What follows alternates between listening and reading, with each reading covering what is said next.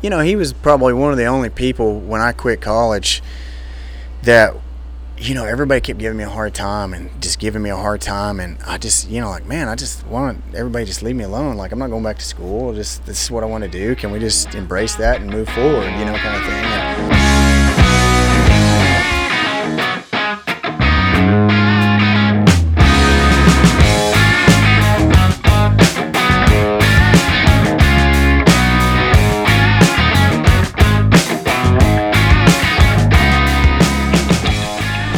Welcome back to the Section K podcast. Today's Tuesday, January the 14th. We've got a heater of an episode today. We're going to break down the champions from the 2020 Abilene Spectacular, the first cutting of the decade.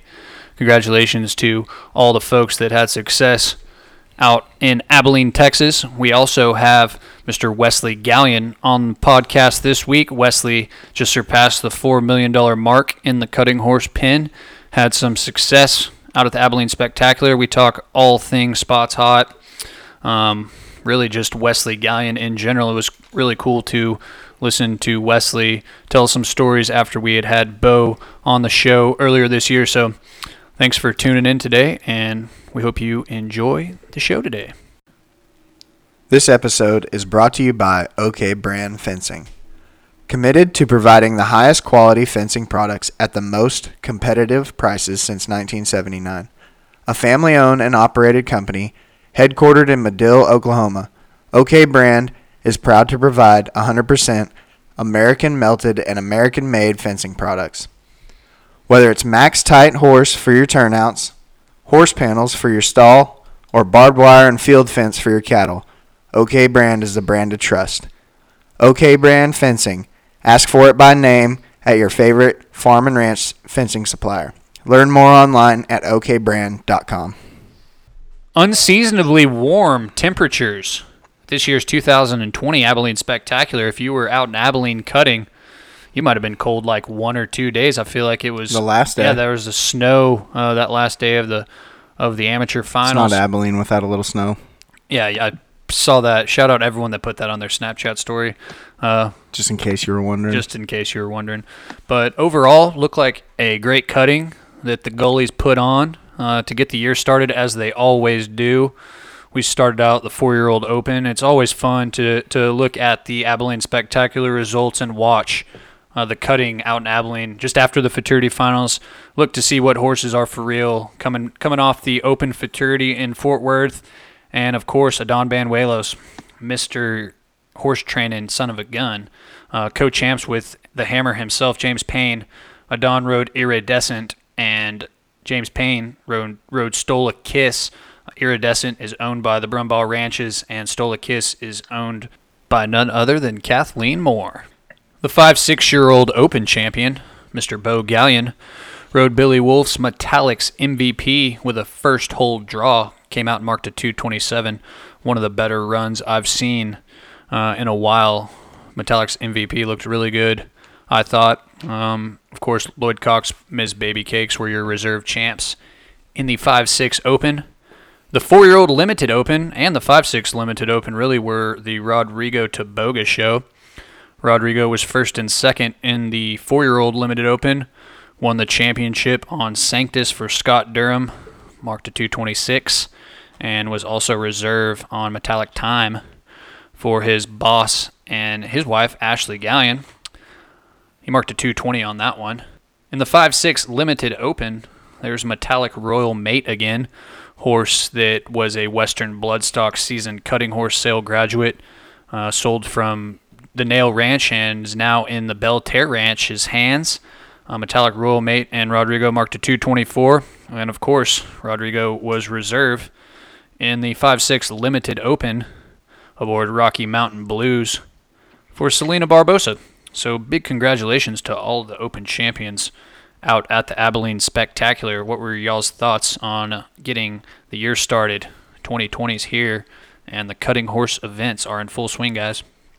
Obviously, since it's the first aged event of the year, I mean, we still won't know a whole lot till the middle of the year on Horse of the Year or any of that jazz. But Adon's horse, Iridescent, looked really good in the 4-year-old, or he's co-champion against James Payne. K-Rud, like you said, Metallics MVP, looked really good. It was a really, really tough run. His first cut, I mean, kind of when he started, it looked like it was maybe going to be a mess, and he just magically was able to get it cut clean relatively, and I mean, it was just a good run. Yeah, that 5-6 Open was just super tough in general. It took a 2:20.5 to go back to the finals. There was a lot of good horses that marked a 2:20 and didn't advance to the finals. And just kind of piggybacking off what you were saying, CBL, about Metallics MVP, that 2:27 was a hell of a run. But we kind of talked on the group text after he showed in the first round, and I think what did he mark in the 2:21 or something? I think he just 21.5 maybe. Yeah, he had a great run, but I think his second cow, he cut it for like 45 seconds, and it got dirty at the end, and he kind of had a half miss. You could call it a miss if you want. I mean, he was having a 4 or a 5 run easy, I thought, before that little miss happened. So, sorry to interrupt you, CBL, but that was just one of you were talking about the 5-6 Open and an MVP. That run in the first round was definitely one of the highlights, too, of the show. And then I think and that's another thing, K-Rud, you've already mentioned, but Rodrigo Taboga, he had a huge show, had 7 horses in the limited finals total. And I think that, I don't know, for the limited class, especially in the Open, I think that, like we've said in the past, or that I've said in the past, that I think it's a good deal to have another class in the Open where people are able to show, because especially for Abilene is an example. It took a 20.5, is that correct, to make the 5-6? Yes, sir. Open? Yeah. So giving everybody else some of those other guys that aren't even close to winning the same amount of money as some of those guys that made the actual Open finals, to have a class, I think it's good. And I mean, obviously Rodrigo's on the spotlight right now. He's a beast. But once he's out of it, it's going to be someone else that'll step up there, and there could be. It's the first show of the year. There could be someone that steps up there and is competing in the limited, right there against Rodrigo too. Yeah, that's one of the things that I was excited to see, was just how the leveling and the limited and all that was going to work, and how well it was received, and how many people went and showed in it. I think it's something that's being talked about doing at the Super Stakes this year, so I feel like it's a good idea to kind of get our feet wet with some of this leveling and see how the class structure works, what works best, what doesn't, and just see how the entries go from there. I mean, if it works like we think it's supposed to, then we're going to start seeing an increase in entries, which I think Abilene was an increase in entries too. So well, definitely from last year, because I don't know if you guys remember, but the entries at Abilene last year were down tremendously. It was really a slow year out there, I think, at the winter circuit and the aged event. I know it was a surprise if there was a working finals at that show last year. So it was great to see all the people show up and support the 2020 Abilene Spectacular. Thought it was a great show, and looked like Beau Gallion and Rodrigo just carried on. They've been working over Christmas. Most definitely. Big congratulations to your non-pro and amateur champions at the Abilene Spectacular. The 4-year-old non-pro champion, Lance Cooper and Whiskey Makes Me Frisky, marked a 2:24. In the 5-6-year-old non-pro, Cool and Hot and Paula Wood continued their winning ways, marked a 2:22.5. In the 5-6-year-old amateur, Sadie Simpson, she was double champs. In the 5-6-year-old regular amateur, as well as the mid-level, marked a 2:24 in the regular amateur, and marked a 2:22 in the mid-level. The 4-year-old mid-level amateur champion was Ty Botcha and MC Hammer Time. That's a rad name. Your limited amateur champions. In the 5-6-year-old, Pharrell and Connor Southworth marked a 2:18, and your 4-year-old limited amateur champion, Scott Jones and Royal Stray Cat. Once again, big congratulations to all that had success out at the 2020 Abilene Spectacular.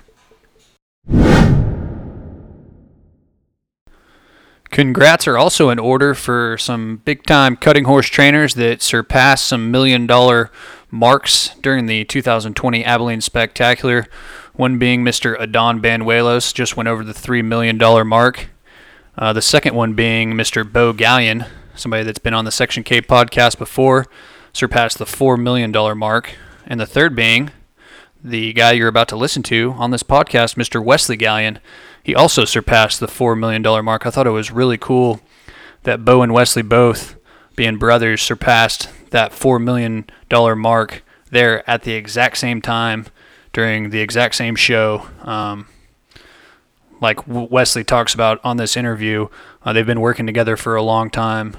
They've competed against one another for a long time. So it was really cool and gave us another awesome reason to go ahead and put out this chat we had with Wesley during the Futurity, at this year's past Futurity. After we recorded this interview, Wesley's wife Kristen went on to win the 2019 non-pro Futurity riding Courageous, and that horse was sired by Dual Ray out of another great mare that Wesley's trained a lot of great horses out of, Highbrow Supercat, and that leads me to another horse that we didn't even really talk about in this interview, but Button Down Supercat. Wesley was texting me this past weekend and definitely wanted me to make note that Highbrow Supercat means the world to him, and he would not be where he is and been able to win as many championships that he's won in the cutting pen had it not been for that mare. And of course, Highbrow Supercat, what she's gone on to produce and what she did herself in the show pen speaks for itself. So we hope you guys really enjoy this interview. It was fun to do. You guys have any thoughts on this interview before we let the people hear it? It's crazy to watch all these trainers just winning more money than they ever have, really. Like, I mean, last year we had two trainers win over $600,000, I think, with Adon and Lloyd, and then to get to $4 million at such young ages, like, I mean, that stuff was never even heard of. And it's just really cool to be in that era of cutting, and it's really tough. And 2 out of the 3 of these guys that just went over $1 million marks both won an event, you know. And it's just how tough cutting is and how tough it's getting. Yeah, and I think all 3 of those guys, I think it's easy to say that they're right on track to, in their careers, being at the top.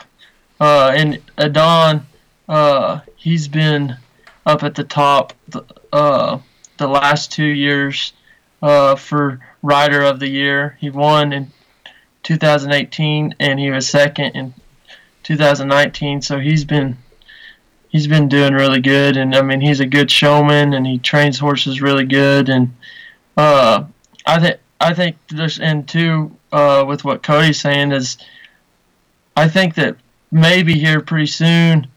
I'm sure there's someone that's won $1 million in a year because they had those shows that were before my time that they called the Millionaire Cuttings. I don't know exactly what the details were behind those shows, but I think within, I don't know, 5-10 years, we're maybe going to see someone go over $1 million in earnings in a year from the shows that how we have set up, and maybe it may be helped out by another big show coming along that is 200,000 added or something, or the Futurities goes up some. But I think that, I mean, like with Lloyd going over 700,000 this year, I mean, we're not that far off from it. So, yeah, absolutely. Another cool fact I thought that went along with all 3 of these guys is they got their start in the non-pro. They're all sons of horse trainers. Adon Banuelos, I've talked about on this show, but I remember watching him when he was still in the non-pro when I was getting my start cutting, and he was showing Mr. Ed Hardy and Reed's Instant Magic and Purrin' Like Magic and all those great horses sired by Abracadabraker and those horses that his family had raised. And man, it's just cool to see. And you're about to hear Wesley talking about being a non-pro and making that jump. So I thought it was interesting that all 3 of those guys got their start in the youth, in the non-pro, and have eventually worked their way up to having unbelievable programs and having big-time customers that dole out huge amounts of cash to buy really good horses, and look where it's gotten them. So we hope you guys enjoy this interview with the newly crowned $4 million man, Wesley Gallion.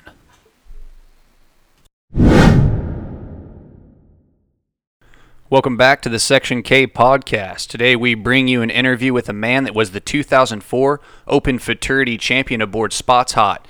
He is still to this day the youngest person to ever win the Open Futurity. He was also the 2010 Open Reserve champion aboard Some Like It Hot, and in 2013, your Open Super Stakes champion aboard He's a Hot Cat. This man just recently crossed the $4 million mark in the cutting horse arena. Ladies and gentlemen, Mr. Wesley Gallion. Wesley, welcome to the Section K podcast. How are you today? Everything's going great. Thank you for having me. Hey, thanks so much for taking the time. I feel like we've been wanting to interview you for the last 4 big-time shows that we've been at, and we just haven't been able to get all together and be all in the same time at once. So this is super awesome. I'm really happy that we finally are getting time to sit down and visit about some of your horses and, of course, the great horse Spots Hot. I feel like a lot of people that have come on this show, whether it's Chiquita Pistol or Spots Hot, when it comes to, we've had the favorite horse chats and stuff like that, and I feel like those were 2 pretty popular horses that people either submitted or told me on the side that were their favorite horses. So for me, I'm really excited to kind of hear all about Spot and hear about that futurity. So first and foremost, how did you get into cutting, and kind of what's the genealogy on the Gallion family when it comes to cutting? Well, I was raised into it. My dad did it. My granddad also did it, and Kenneth Gallion. Yes, Kenneth Gallion. Yep. And so since an early age, I knew I always wanted to do this, and I loved it, and it was just such a thrill, and this is really all I've ever wanted to do. Did you play sports throughout school, high school, and into college or anything like that? Yeah, I played basketball and football all through school and through high school, and I loved playing sports. It was kind of my thing. I didn't do the horses year-round. I'd play basketball and football, and then in the summer I'd go ride horses with Dad and everything like that. Did you end up going to college, or did you pretty much know that you wanted to ride cutting horses when you're growing up? Yeah, I pretty much knew that I wanted to ride horses all my life, but we've kind of got a funny story on that. I always dreamed of playing basketball, and of course I ended up only being 6'1", so it was kind of like all the D1 offers were like, you're too short kind of thing, and so after that I just really wanted to go and do the horses, and of course my parents were pretty adamant that, hey, you're going to college and you're going to go do that, and I tried to plead my case, and it just didn't work. And so I went up to school for a little while, and I ended up quitting. And after a few weeks, and I stayed up there, and I just played basketball and stuff like that, and I guess I had a good time. And my parents ended up finding out, and they asked me, and I told them. I said, yeah, I quit, and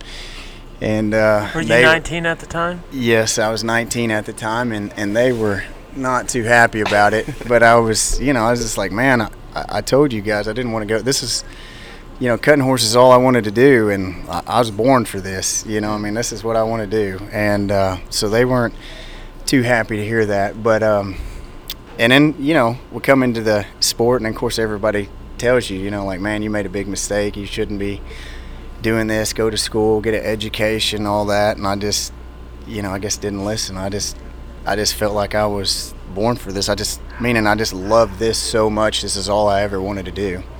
So how many years after you quit school did you ride Spots Hot? Yeah, well, I was 21 years old when I won the Futurity on Spot, and he was, we raised him, and I showed his mother for a year.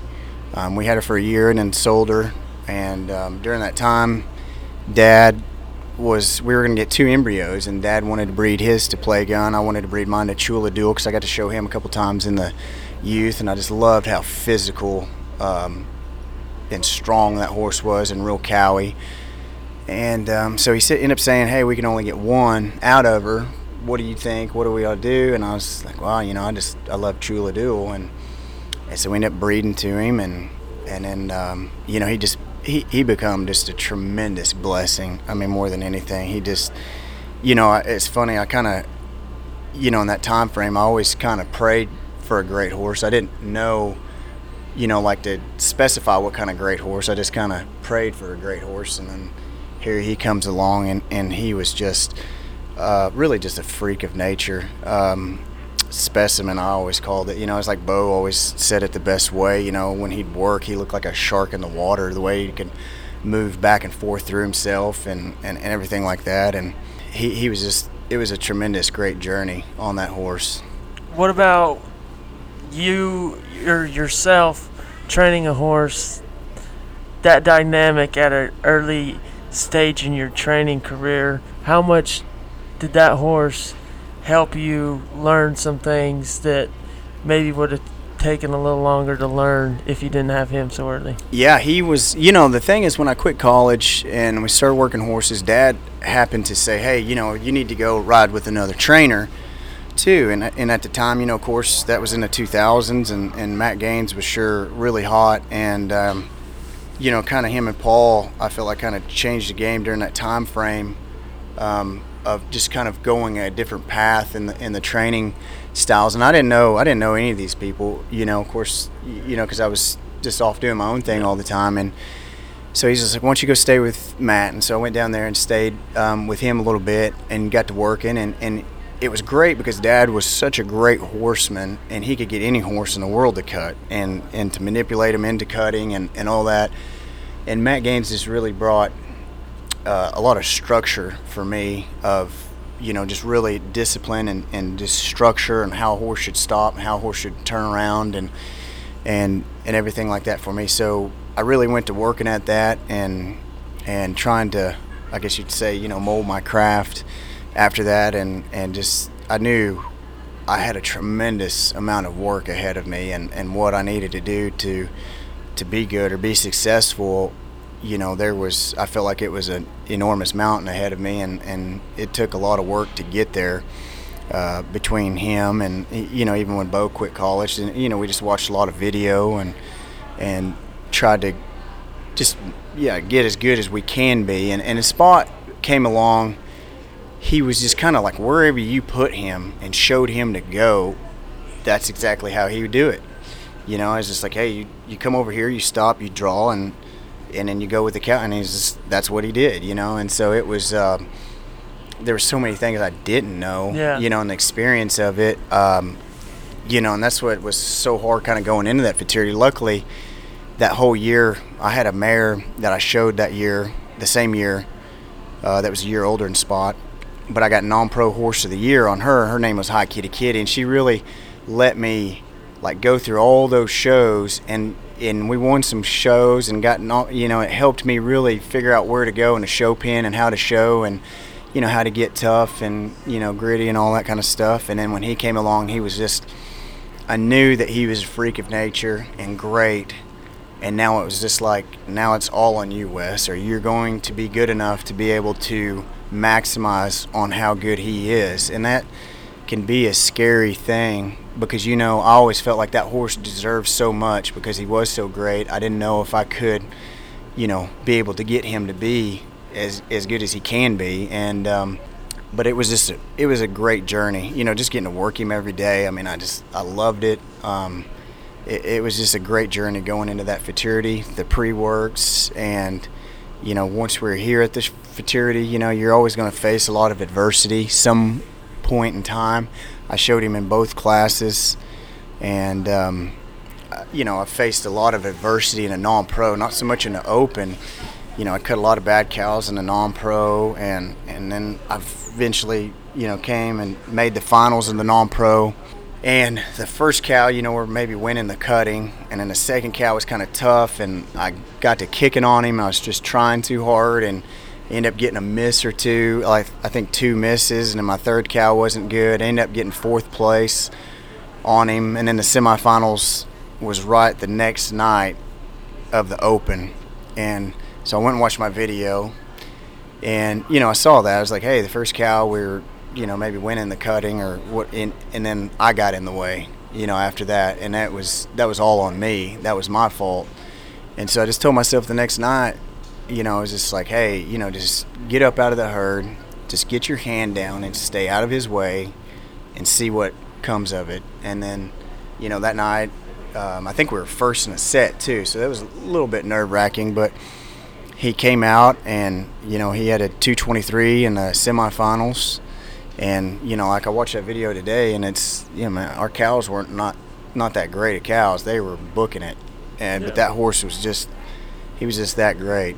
So then fast forward to the next night and just tell us how, basically overcoming how you felt all year thinking, I might not be good enough for this horse, and then actually persevering and or 3 years raising it and seeing him come all the way through. Yeah, exactly. And then winning the Futurity, and especially at 21 years old. Yeah, man, it was. I remember we had a practice work there in the practice pen, and I probably just worked like 2 cows. He felt really good and really ready, like really sharp, and almost trying too hard. So we quit him, and then the finals. I remember I was last in the first set, and Roger Wagner he had a pretty good draw in that set, and he went, and that might have been the nervous I was. He was having a great run, and I knew it was kind of that year.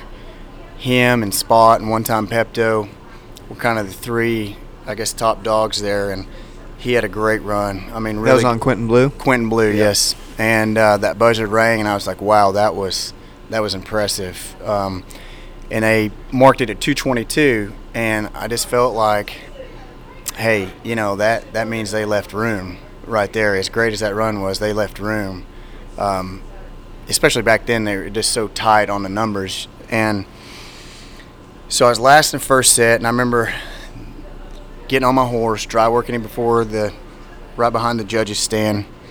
He felt great. I turned him like 2 or 3 times, and I kind of took my hat off, wiped my head, and just, there's just this feeling like, man, are you good enough to do this? And, you just kind of take a deep breath, and you just say, yeah, I am, let's go. And then we went down there, and the first cow was a so-so, and then the second cow was kind of not that great of a cow. Really tried to run us over and take, and he just was kind of just gripping and ripping it.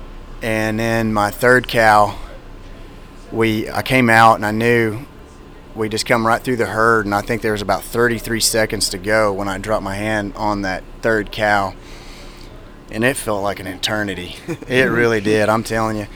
But about halfway through that third cow, I started getting goosebumps up my back and down my arms, and I could feel it, and I felt like my body just got paralyzed feeling, like you just felt like you could barely hang on, that the nerves were kind of going through you so much. But it was just the most amazing feeling that I've ever felt on this, like professionally on this earth, besides, the course being, with my wife and the birth of my kids and that kind of thing. But professionally, it felt like you were just in between earth and heaven. I mean, you were just like the feeling that you felt just going up your back and just inside you was just absolutely outrageous. And then when that buzzer rang, it just was like, it felt like I could fell off the horse. I was just like, oh, thank God. That was.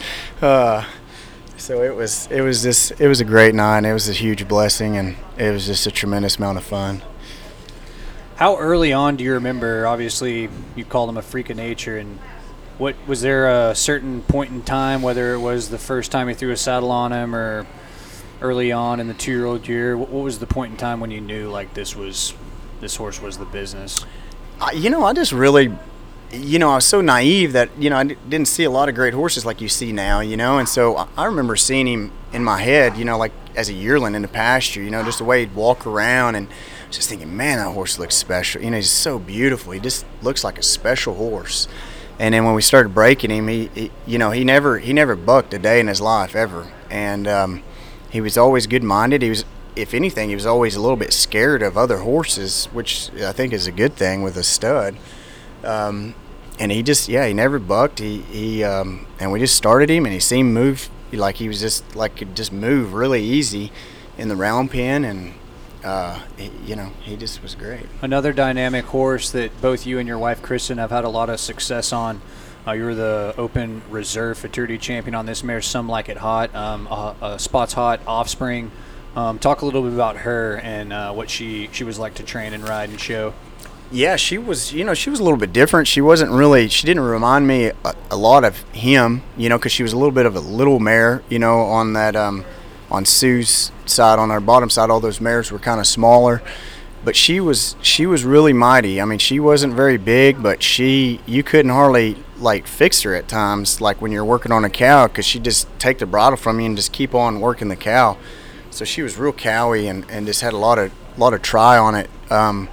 She was just kind of just different. She had a lot of just flash and real cowy inside that cow, and the year I was second on her there at the Futurity, it was there were some great horses at Stylish Martini and Smooth Peanut Butter, and then Lloyd won it on One Time Royalty, and that was that was an awesome run. Your brother-in-law. Yeah.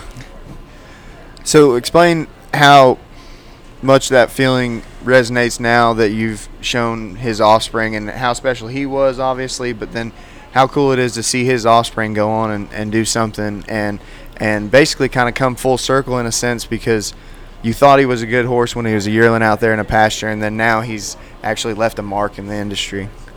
Yeah, it makes you proud to see, whenever you have that kind of success on a horse, and like I loved Spot, and he loved me, and meaning, like I could take his bridle off and be in the practice pen and walk around, and he, he would follow right beside me, and he'd always kind of lay his nose like on my arm, like he'd kind of reach out like that to kind of lay his head on my arm, and that was kind of a weird, like you'd feel like he's gonna bite you or nick, but it was like he just had to touch you, and so he'd follow me anywhere like a dog. And so just to see some of his babies do what they've done, and of course Hoddish going on to be great, and then his babies being great too, it's just I guess you're like a proud papa or something. You're just proud to see, through history that he's going to be always recognized.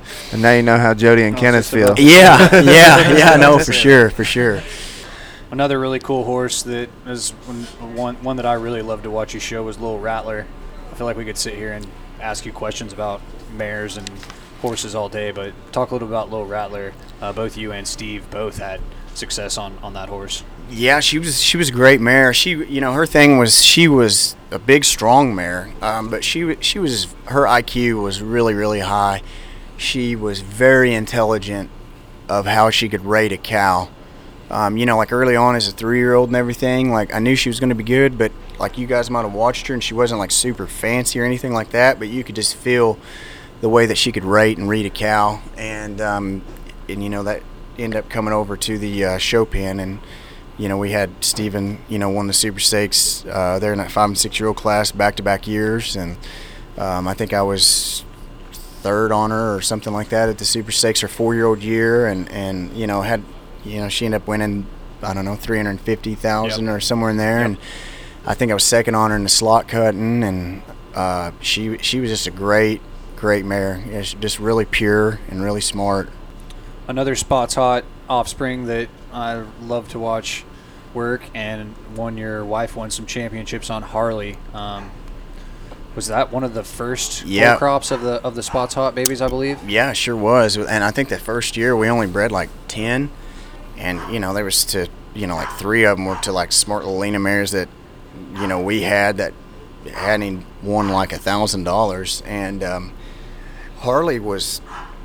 He was one of those, he won a couple $100,000, but that horse, it's kind of like I didn't know what I had quite at the time, and he was a little bit more, he'd get real, like he'd try so hard, he'd get real worked up, and I kind of didn't know how to, at that point in time, manage that, of getting him slowed down and calm-minded, but he might have been the best one that we've ever had that was a son of Spot. I mean, he could really...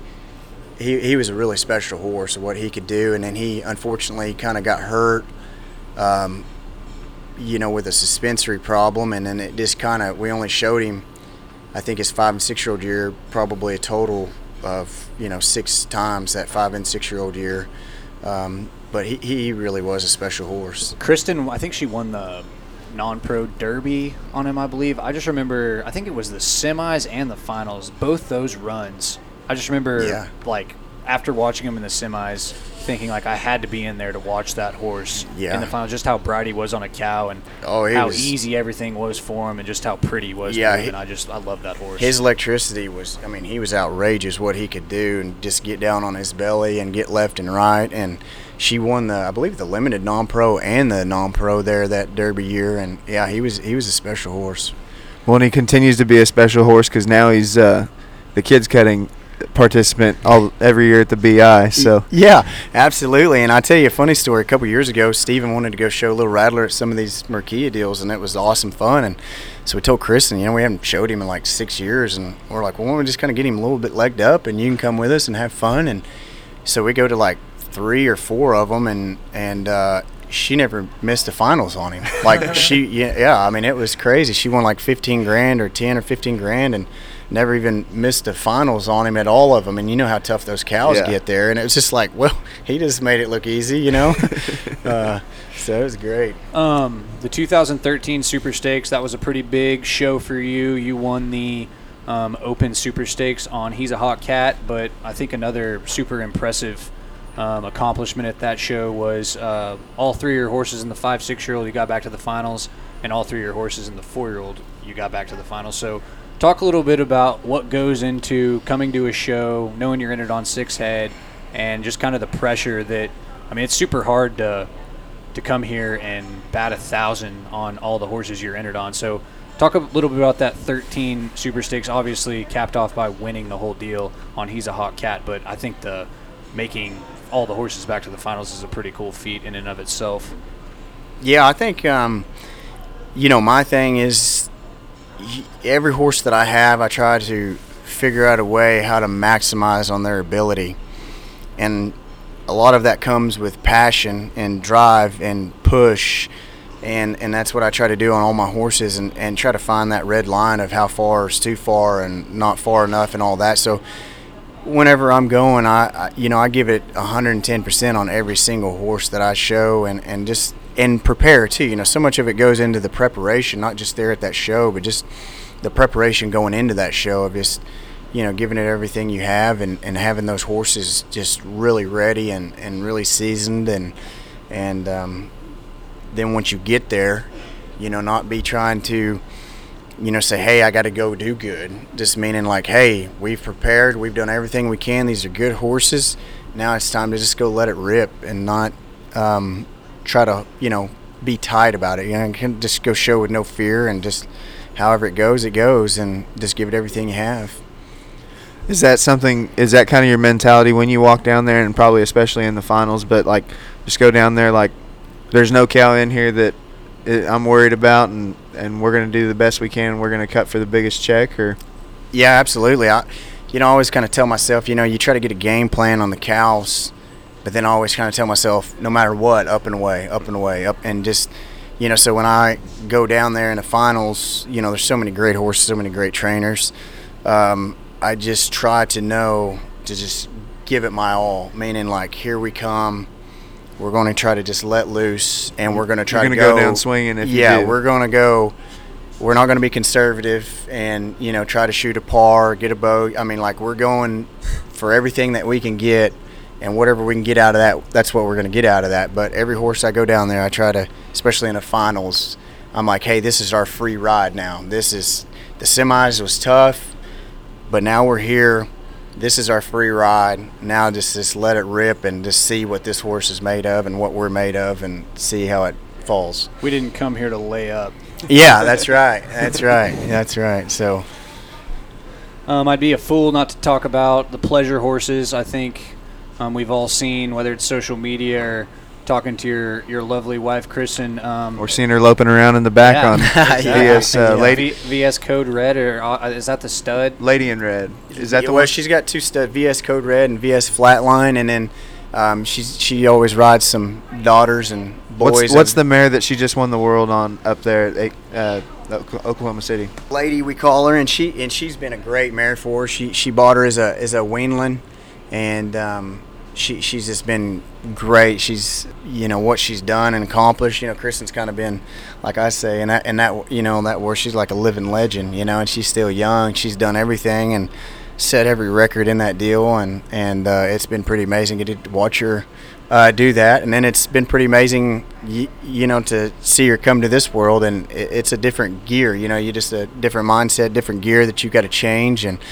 see her to come over here and be as successful as she's been in this deal. It's really cool, and to see, you know, to get to watch her do all those things. And then helping run a pretty successful full-time business up there at the car dealership at Jim Glover's too. I know she takes that whole deal pretty serious too. Yeah, absolutely. She works 5 days a week, and she helps run that thing, and she is extremely busy, and she's, you know, yeah, she really stays after it. And they, you know, between that and the kids and putting up with me and and the Pleasure Horse World and the Pleasure Studs, and, you know, that's like we're strapped on what else we can do. So is the arena stuff different for pleasure riding? Does she change anything up to ride her pleasure horses there at the house, or is it pretty much all doable in all the facilities you have? Like, you can Well, she kind of will joyride there and work on them as much as she can, but, you know, since she kind of works 5 days a week, she'll usually send them to a trainer, and you know, they'll be kind of keeping them tuned up and everything like that, and then she'll go to the shows and get after it there. take all their ribbons, I guess. Yeah. How different is it to go to to be a spectator in the pleasure horse world? I know your family, the Gallions, have been in the pleasure horse world for a long time, but how much different is it to go to one of those events and then be at a cutting event? I'm sure you'll be a crazy pleasure horse dad here before too long. yeah, my girls are, they're kind of getting into it too, so that's cool. Yeah, it's kind of a, you know, it's definitely a different gear. You kind of go there and you're not having to get any horses ready or whatever. You're just kind of there for her, supporting her and watching her kind of do her thing, and she loves doing it. So obviously your dad's been a fraternity champion and your brother's a fraternity champion, and you have been as well. How much do you guys work together or feed off each other or go for advice and help each other throughout this whole deal? Yeah, that's a great question. I think that's helped us really succeed more than anything is, you know, when Bo came home from college, and he played golf at University of Arkansas for 4 years, and I could kind of tell when he came home, he was kind of talking about, hey, I'm going to rest and then kind of get going on the tour, or try to get qualified for the tour and do that deal. And you could kind of tell, you know, like, while he was there, he just kind of was burnt out of it, I think, is kind of what my read on it was, just kind of reading him a little bit. And so I was just like, hey, you know, why don't you come out, you know, we're working horses, why don't you come out and ride every day? And then, like, he started coming out and riding every day, and then he kind of, like, started having a lot of fun and kind of loving it too. And so we ended up, you know, started, let's see, that would have been, I think High Kitty Kitty would have been 03, I believe. He would have been there. 02 or 03, yeah, 03, it'd been 03. So he came and we, you know, he had his, you know, his camera that he'd film himself in golf, and so then he started, you know, doing that with us, and all three of us, me, Dad, and him, and we started videoing every day, and you started seeing, hey, here's your flaws, this is what you're doing wrong, and everything like that. And so we would just kind of, we didn't have nothing else to do, so we videoed every single day, it seemed like, and then we'd come back and eat lunch and watch videos and do all that, and we just continued to all three talk and just work on the little things of getting better and better, and then pretty soon it just continued to get better, especially the year for Spot. You know, Dad had a Black Widow, and then Bo had Highlight Cat there that year at the fraternity. And this episode is brought to you by Equine Extreme Performance. EXP offers an all-natural, drug-free supplement built for the equine industry. They have built these products using cutting-edge technology to deliver the highest quality product available to you and your horse. How do they know it is right for your horse? Because EXP was designed by horsemen, and they understand what your horse needs. EXP relates to every aspect of your business, especially the health of the horse. EXP was designed by Hall of Fame trainer Matt Miller, who has won over $3.4 million in the cutting pen. Visit expequine.com and enter Section K at checkout to receive 10% off your next EXP order. That's promo code Section K to receive 10% off your next order at expequine.com. After that fraternity, you were a non-pro that year. When you won the fraternity, you got your apprentice card, and then basically you were a trainer for that 1 year. And then after that is when you became a full-time trainer. Is that correct? No, that's not entirely correct.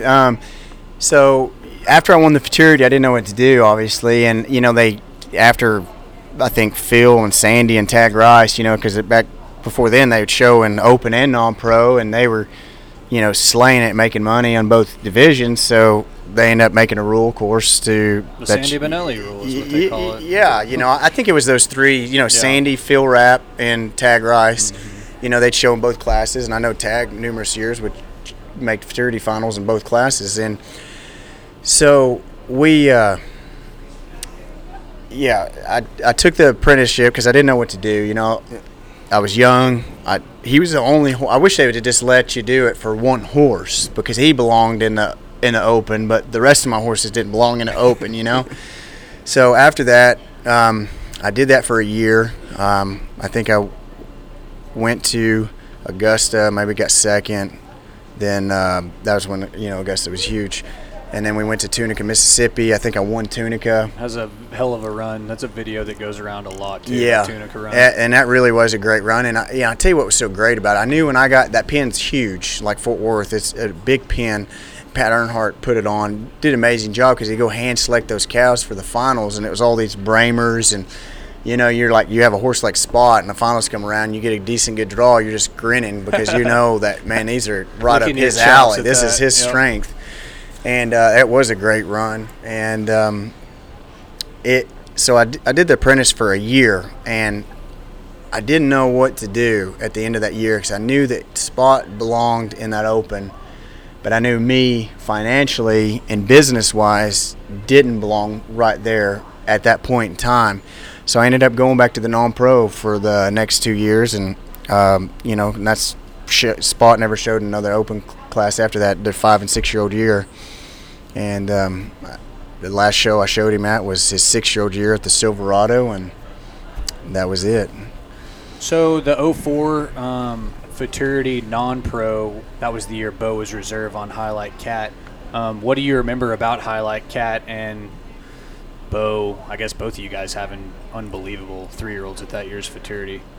Yeah, well, we saw Highlight Cat in Texas, and I had Spot. I raised him, and so it was back in February, his 3-year-old year, somewhere in that time frame, and so I believe me and Dad went ahead and partnered and bought him.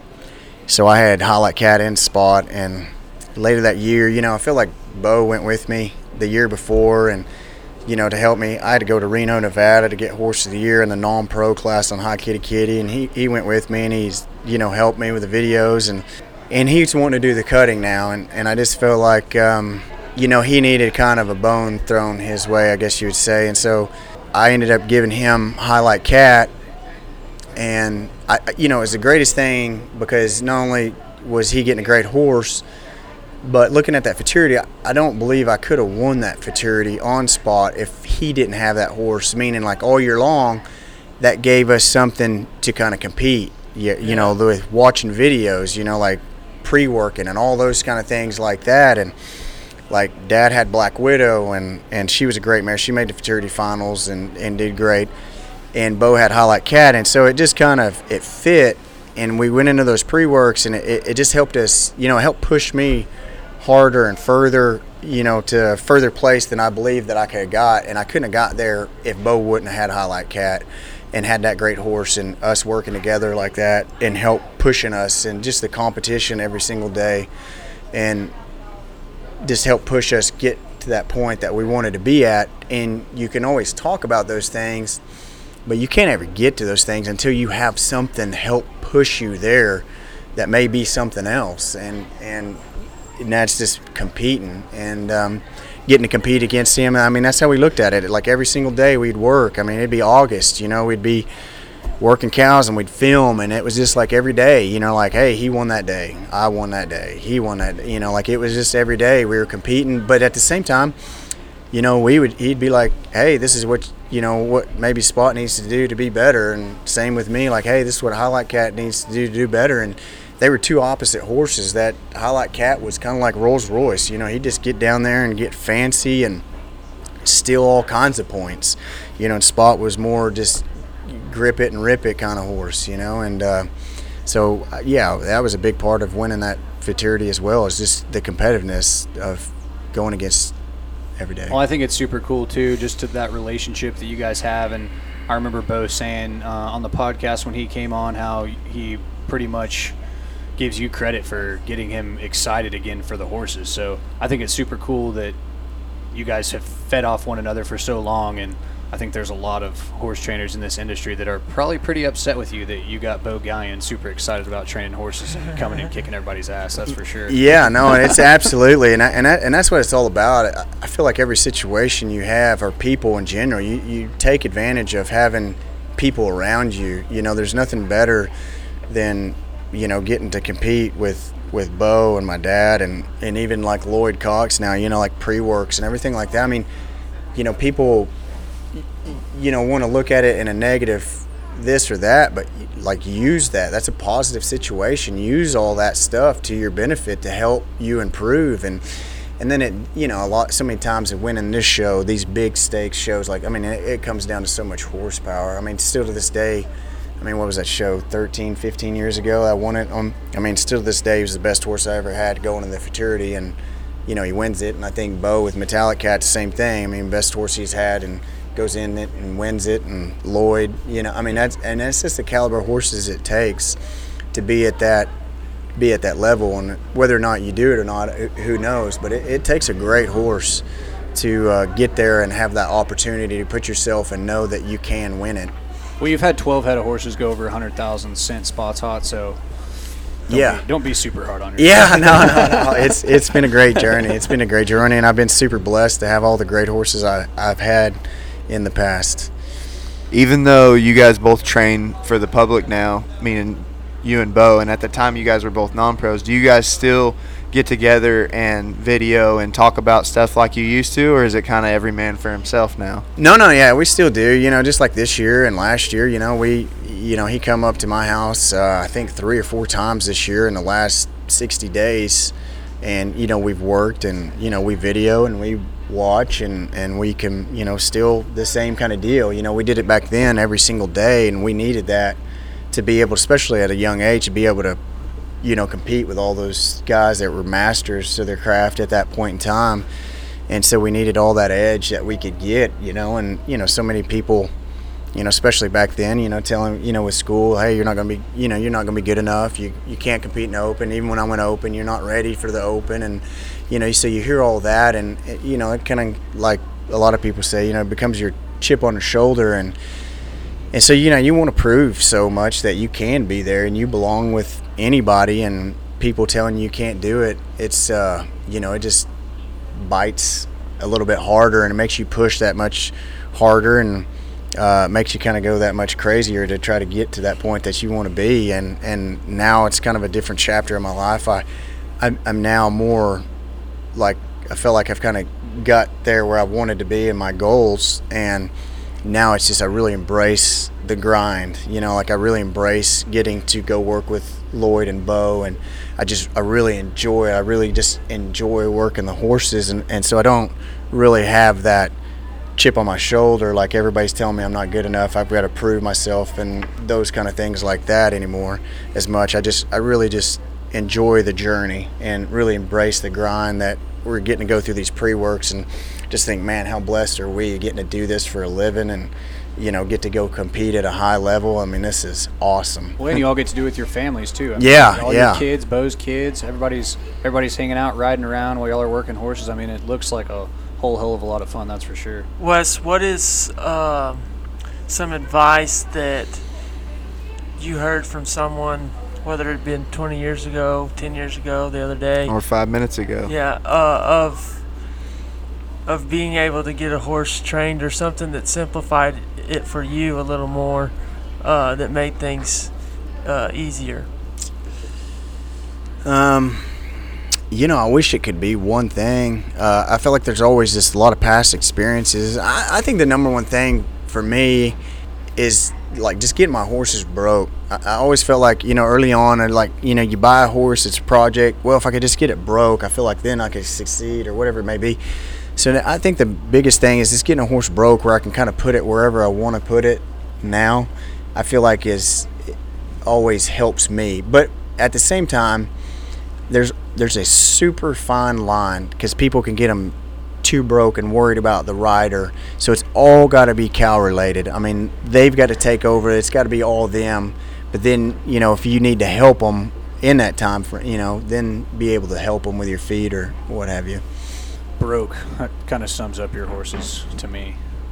Yeah. That's just one of the things I've noticed. And I don't train horses. I don't see myself training horses, but for as long as I've been coming to these deals, your horses just are pretty to watch work, and I don't know, they're broke as a joke.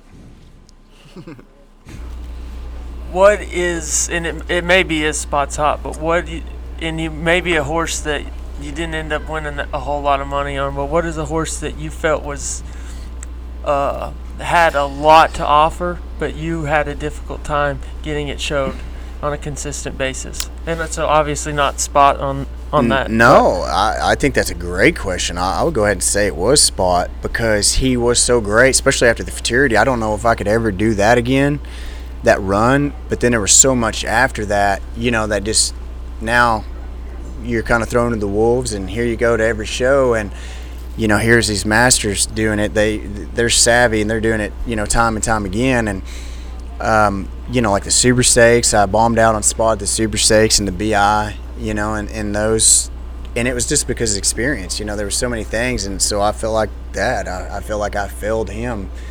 He went on to win. People always laugh about that, but he went on to win, $530,000 or whatever it was. But I just, I felt like he was a type of horse after I won the futurity that I knew that he could win a Triple Crown. I believe that in my heart. And talent-wise, he was. The reason he didn't was because of me, And then at the Derby, I ended up getting third place, and I had a reining point on one of my cuts, and that was because of me. And so it'd be him as well too, because he deserved to be that good at every single show he went to. And sometimes I would feel him, but I was just thankful to the opportunity to get to have him. Do you have any cool stories about I'll just name some of these? Whether it's Thundercat, you won $300,000 on that one. Yeah, he was great. Thundercat, Matt Miller trained him, did a great job with him. Matt's, of course, Matt. He's a great guy, and he's a great trainer. And I think he trained him. It won $100,000 on him, or maybe 110, or right in that ballpark. I don't know exactly. And we bought him for Stephen Feiner at the beginning of his 5-year-old year, and I think that horse was just kind of hitting his peak, and that horse was a tremendous athlete and real cow smart on the cow, and I think he went on to win a little over $300,000, and we had a great time. I love that horse. He was big stop, big move, could really, I could really try to get up on him and really go expose his talent and just really try to expose him, and you couldn't hardly expose him. I could really push him to the limits, and he loved it there. So I think something that's pretty cool is your dad still shows up here to the Futurity every year, and whether he's showing one of yours or Bo's or Lloyd's, some of the times he looks just as good as y'all up there. It's crazy to me just to see him year in and year out catch riding one of y'all's horses and doing well on them. Just as a horse trainer and a horseman, and the knowledge he has about cutting horses, just what is it about Jody Gallion that makes him still come here and compete at a high level? My dad, he's always been, I say, like a savvy veteran. He's just when it comes to horse showing and stepping through the herd and making decisions, he's just always been very smart and savvy, and he will not expose himself meaning like, hey, if you're, trying to go for an eagle, no, this par is good, and so he's just smart and savvy, and that just goes a long ways. And now that, he gets to catch ride them, it even sometimes makes it easier for him, because he's just like, I didn't train it, it's either going to be Wes's fault or Lloyd's fault or Bo's fault, and now I'm just going to get up there and see what these things are made of and, go do it. But I think that's it. He's really smart, and he's just a really savvy veteran, and, he just always kind of keeps sneaking in there. How excited were you when X's and O's was getting down and dirty during those Derby finals? Oh man, that I tell you, that was so exciting. Get to see in the corner and getting to watch that, and get to see the look on Dad's face during the run. You could tell he's just like so into it, and just that mare in the crowd was so behind him. That mare's on her belly doing. I mean, it was kind of like one of those things. Like I told you, that feeling I had when I won the Futurity on spot, just getting to see him kind of do those things, like you're sitting in a corner and you get that same kind of just awesome, great feeling of, man, this is why we love cutting so much. What a awesome deal, and this feels so great to get to see that and witness that, and he's still coming to be able to physically do these things. What are some horses that are your favorite throughout the years that you competed against? Oh man, I tell you, there's a lot. I mean, every single year there's a lot of great horses. I loved, of course, when Spot was that age. Of course, I loved getting to go against Quentin Blue and one time Pepto. Yep.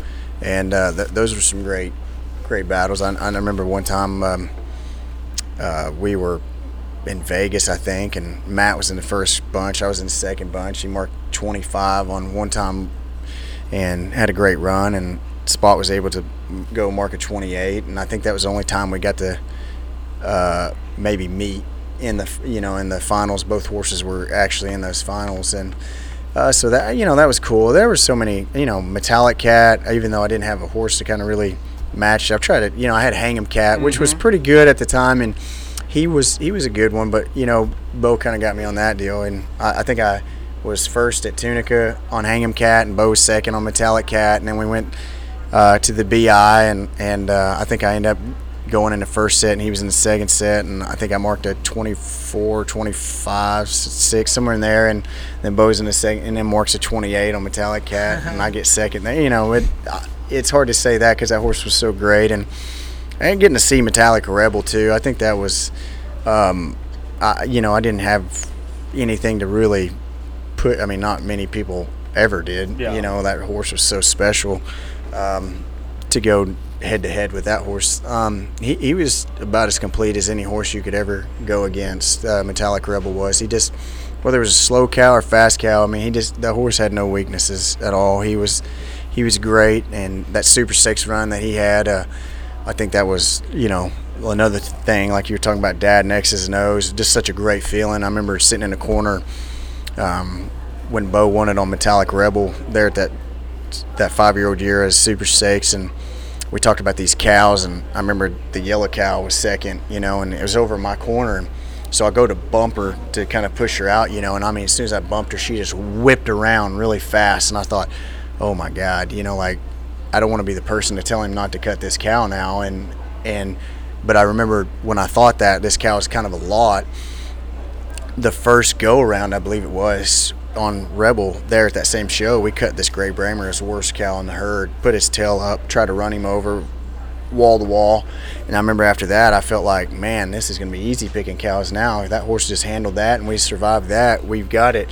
So I didn't want to be the guy to kind of call him off, and I was like, yeah, here's your yellow cow, and he starts driving her up, and I'm a little bit worried, but then when he cuts her, that cow was just it was amazing. It made the run, and had amazing picture on that cow, and it was just an awesome feeling getting to watch in the corner, him win that show, and all the work that's he's been highly successful since then. But it was kind of a grind to get to where he was at there for that with that horse, and then after that, some of the great horses that he got in to his place that he did really well on as well. Would you say you're more wound up watching cows, say for Bo or Jody or your wife Kristen, or are you more wound up when you're getting ready to go down and show? That's a great question too. it's maybe all equal, because you want to see everybody do good, and so many times it's it's like playing poker. You're trying to read. You don't know, how that cow's going to be. You're just trying to read it like you're reading another person. So you sure think and hope, and of course your wife's going. You always want to do good, and it's just you're always wanting to pick some great cows for everybody. And sometimes when I just go, especially of late, I try to just like, hey, it's going to be what it's going to be, and just go let it rip. And if it don't work, it don't work, but don't sweat it too much. Amen.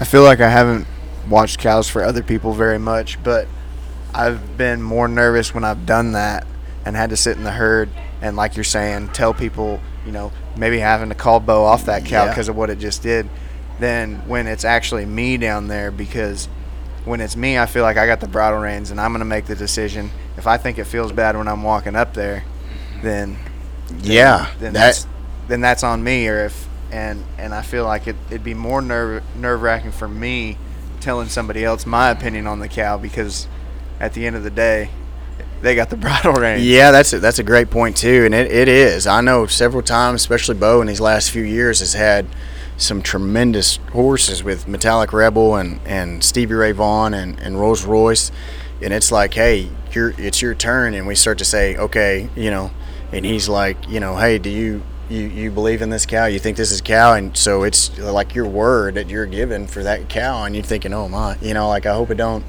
do us wrong, so that makes you nervous, especially, because sometimes it does go south, and then you're like, man, I like that cow. I'm sorry, I don't know why that cow was so bad. But that's just, the sport, it's, you don't know exactly until you go and do it. And that's why it's so important having people down there that you're comfortable with, and you're comfortable with their opinion and how they feel about cows. So that way when they say that, you say, oh, if he says it, then it, Yeah, and that's the thing is, listen, we're on a team, and I've had the same team I've had since I've started, I think. And it's like, hey, they're going to make mistakes. I'm going to make mistakes. Everybody's going to make mistakes. That's just the way it's going to be, and you just try to narrow down your mistakes. Let's go down swinging. Yeah, and so it's just everybody tries to be on the same page when you're going down there, so that way if we lose, we know that we're prepared and we did everything we can to try to succeed while we're down there. And and then Lloyd, like that's why he's so great, like he's a master down there in the herd, because it's like everybody's like, why is he so great, this, that. I'm like, he has those cows, and then he kind of gets down there and he does a lot of feel and a lot of reading those cows, and he won't super commit to that cow until it just really shows that cow is really good. And that's why he's like so cautious in that herd, and that's why he's won $9 million too. I mean, he's that's why he's the GOAT. Yeah, he's great. And Lloyd, you can't ever have enough great stories about him. He was probably one of the only people when I quit college that everybody kept giving me a hard time and just giving me a hard time, and I just like, man, I just want everybody to just leave me alone. Like, I'm not going back to school. This is what I want to do. Can we just embrace that and move forward, kind of thing. And Lloyd I didn't know Lloyd, and he's just like, oh man, don't sweat that. He's just like, just, hey, you can go do your thing. You're gonna be great, and go do your thing. And it's like the first person that was just like he went out of his way to like, say nice things to you and encourage you and everything like that. And I think that's been Lloyd's deal, like he's the best and all that, but I feel like he's always been everybody's big brother in this deal. Like he's always never has a negative thing, whether somebody crosses him or not. He never has a negative thing to say about anybody, and everybody can always go to Lloyd to ask for help, or whether it's in your life or horses and everything like that. I know. So yeah, Lloyd's always just been like everybody's big brother, I feel like, in this deal. And to me, like the backbone of this industry, meaning like, I mean, you gotta think about it. Like everybody's like, well, why is Lloyd the best? Like, what's he do? Like, listen, he does everything. Like, I mean, at these shows, I mean, he's up at 4 or 5 o'clock in the morning working all these horses, and then he helps every single open trainer, every single non-pro trainer every single amateur trainer. And then when the show's done, he's out there working flag on some other horses, and that's what he does in repeat, just every single day.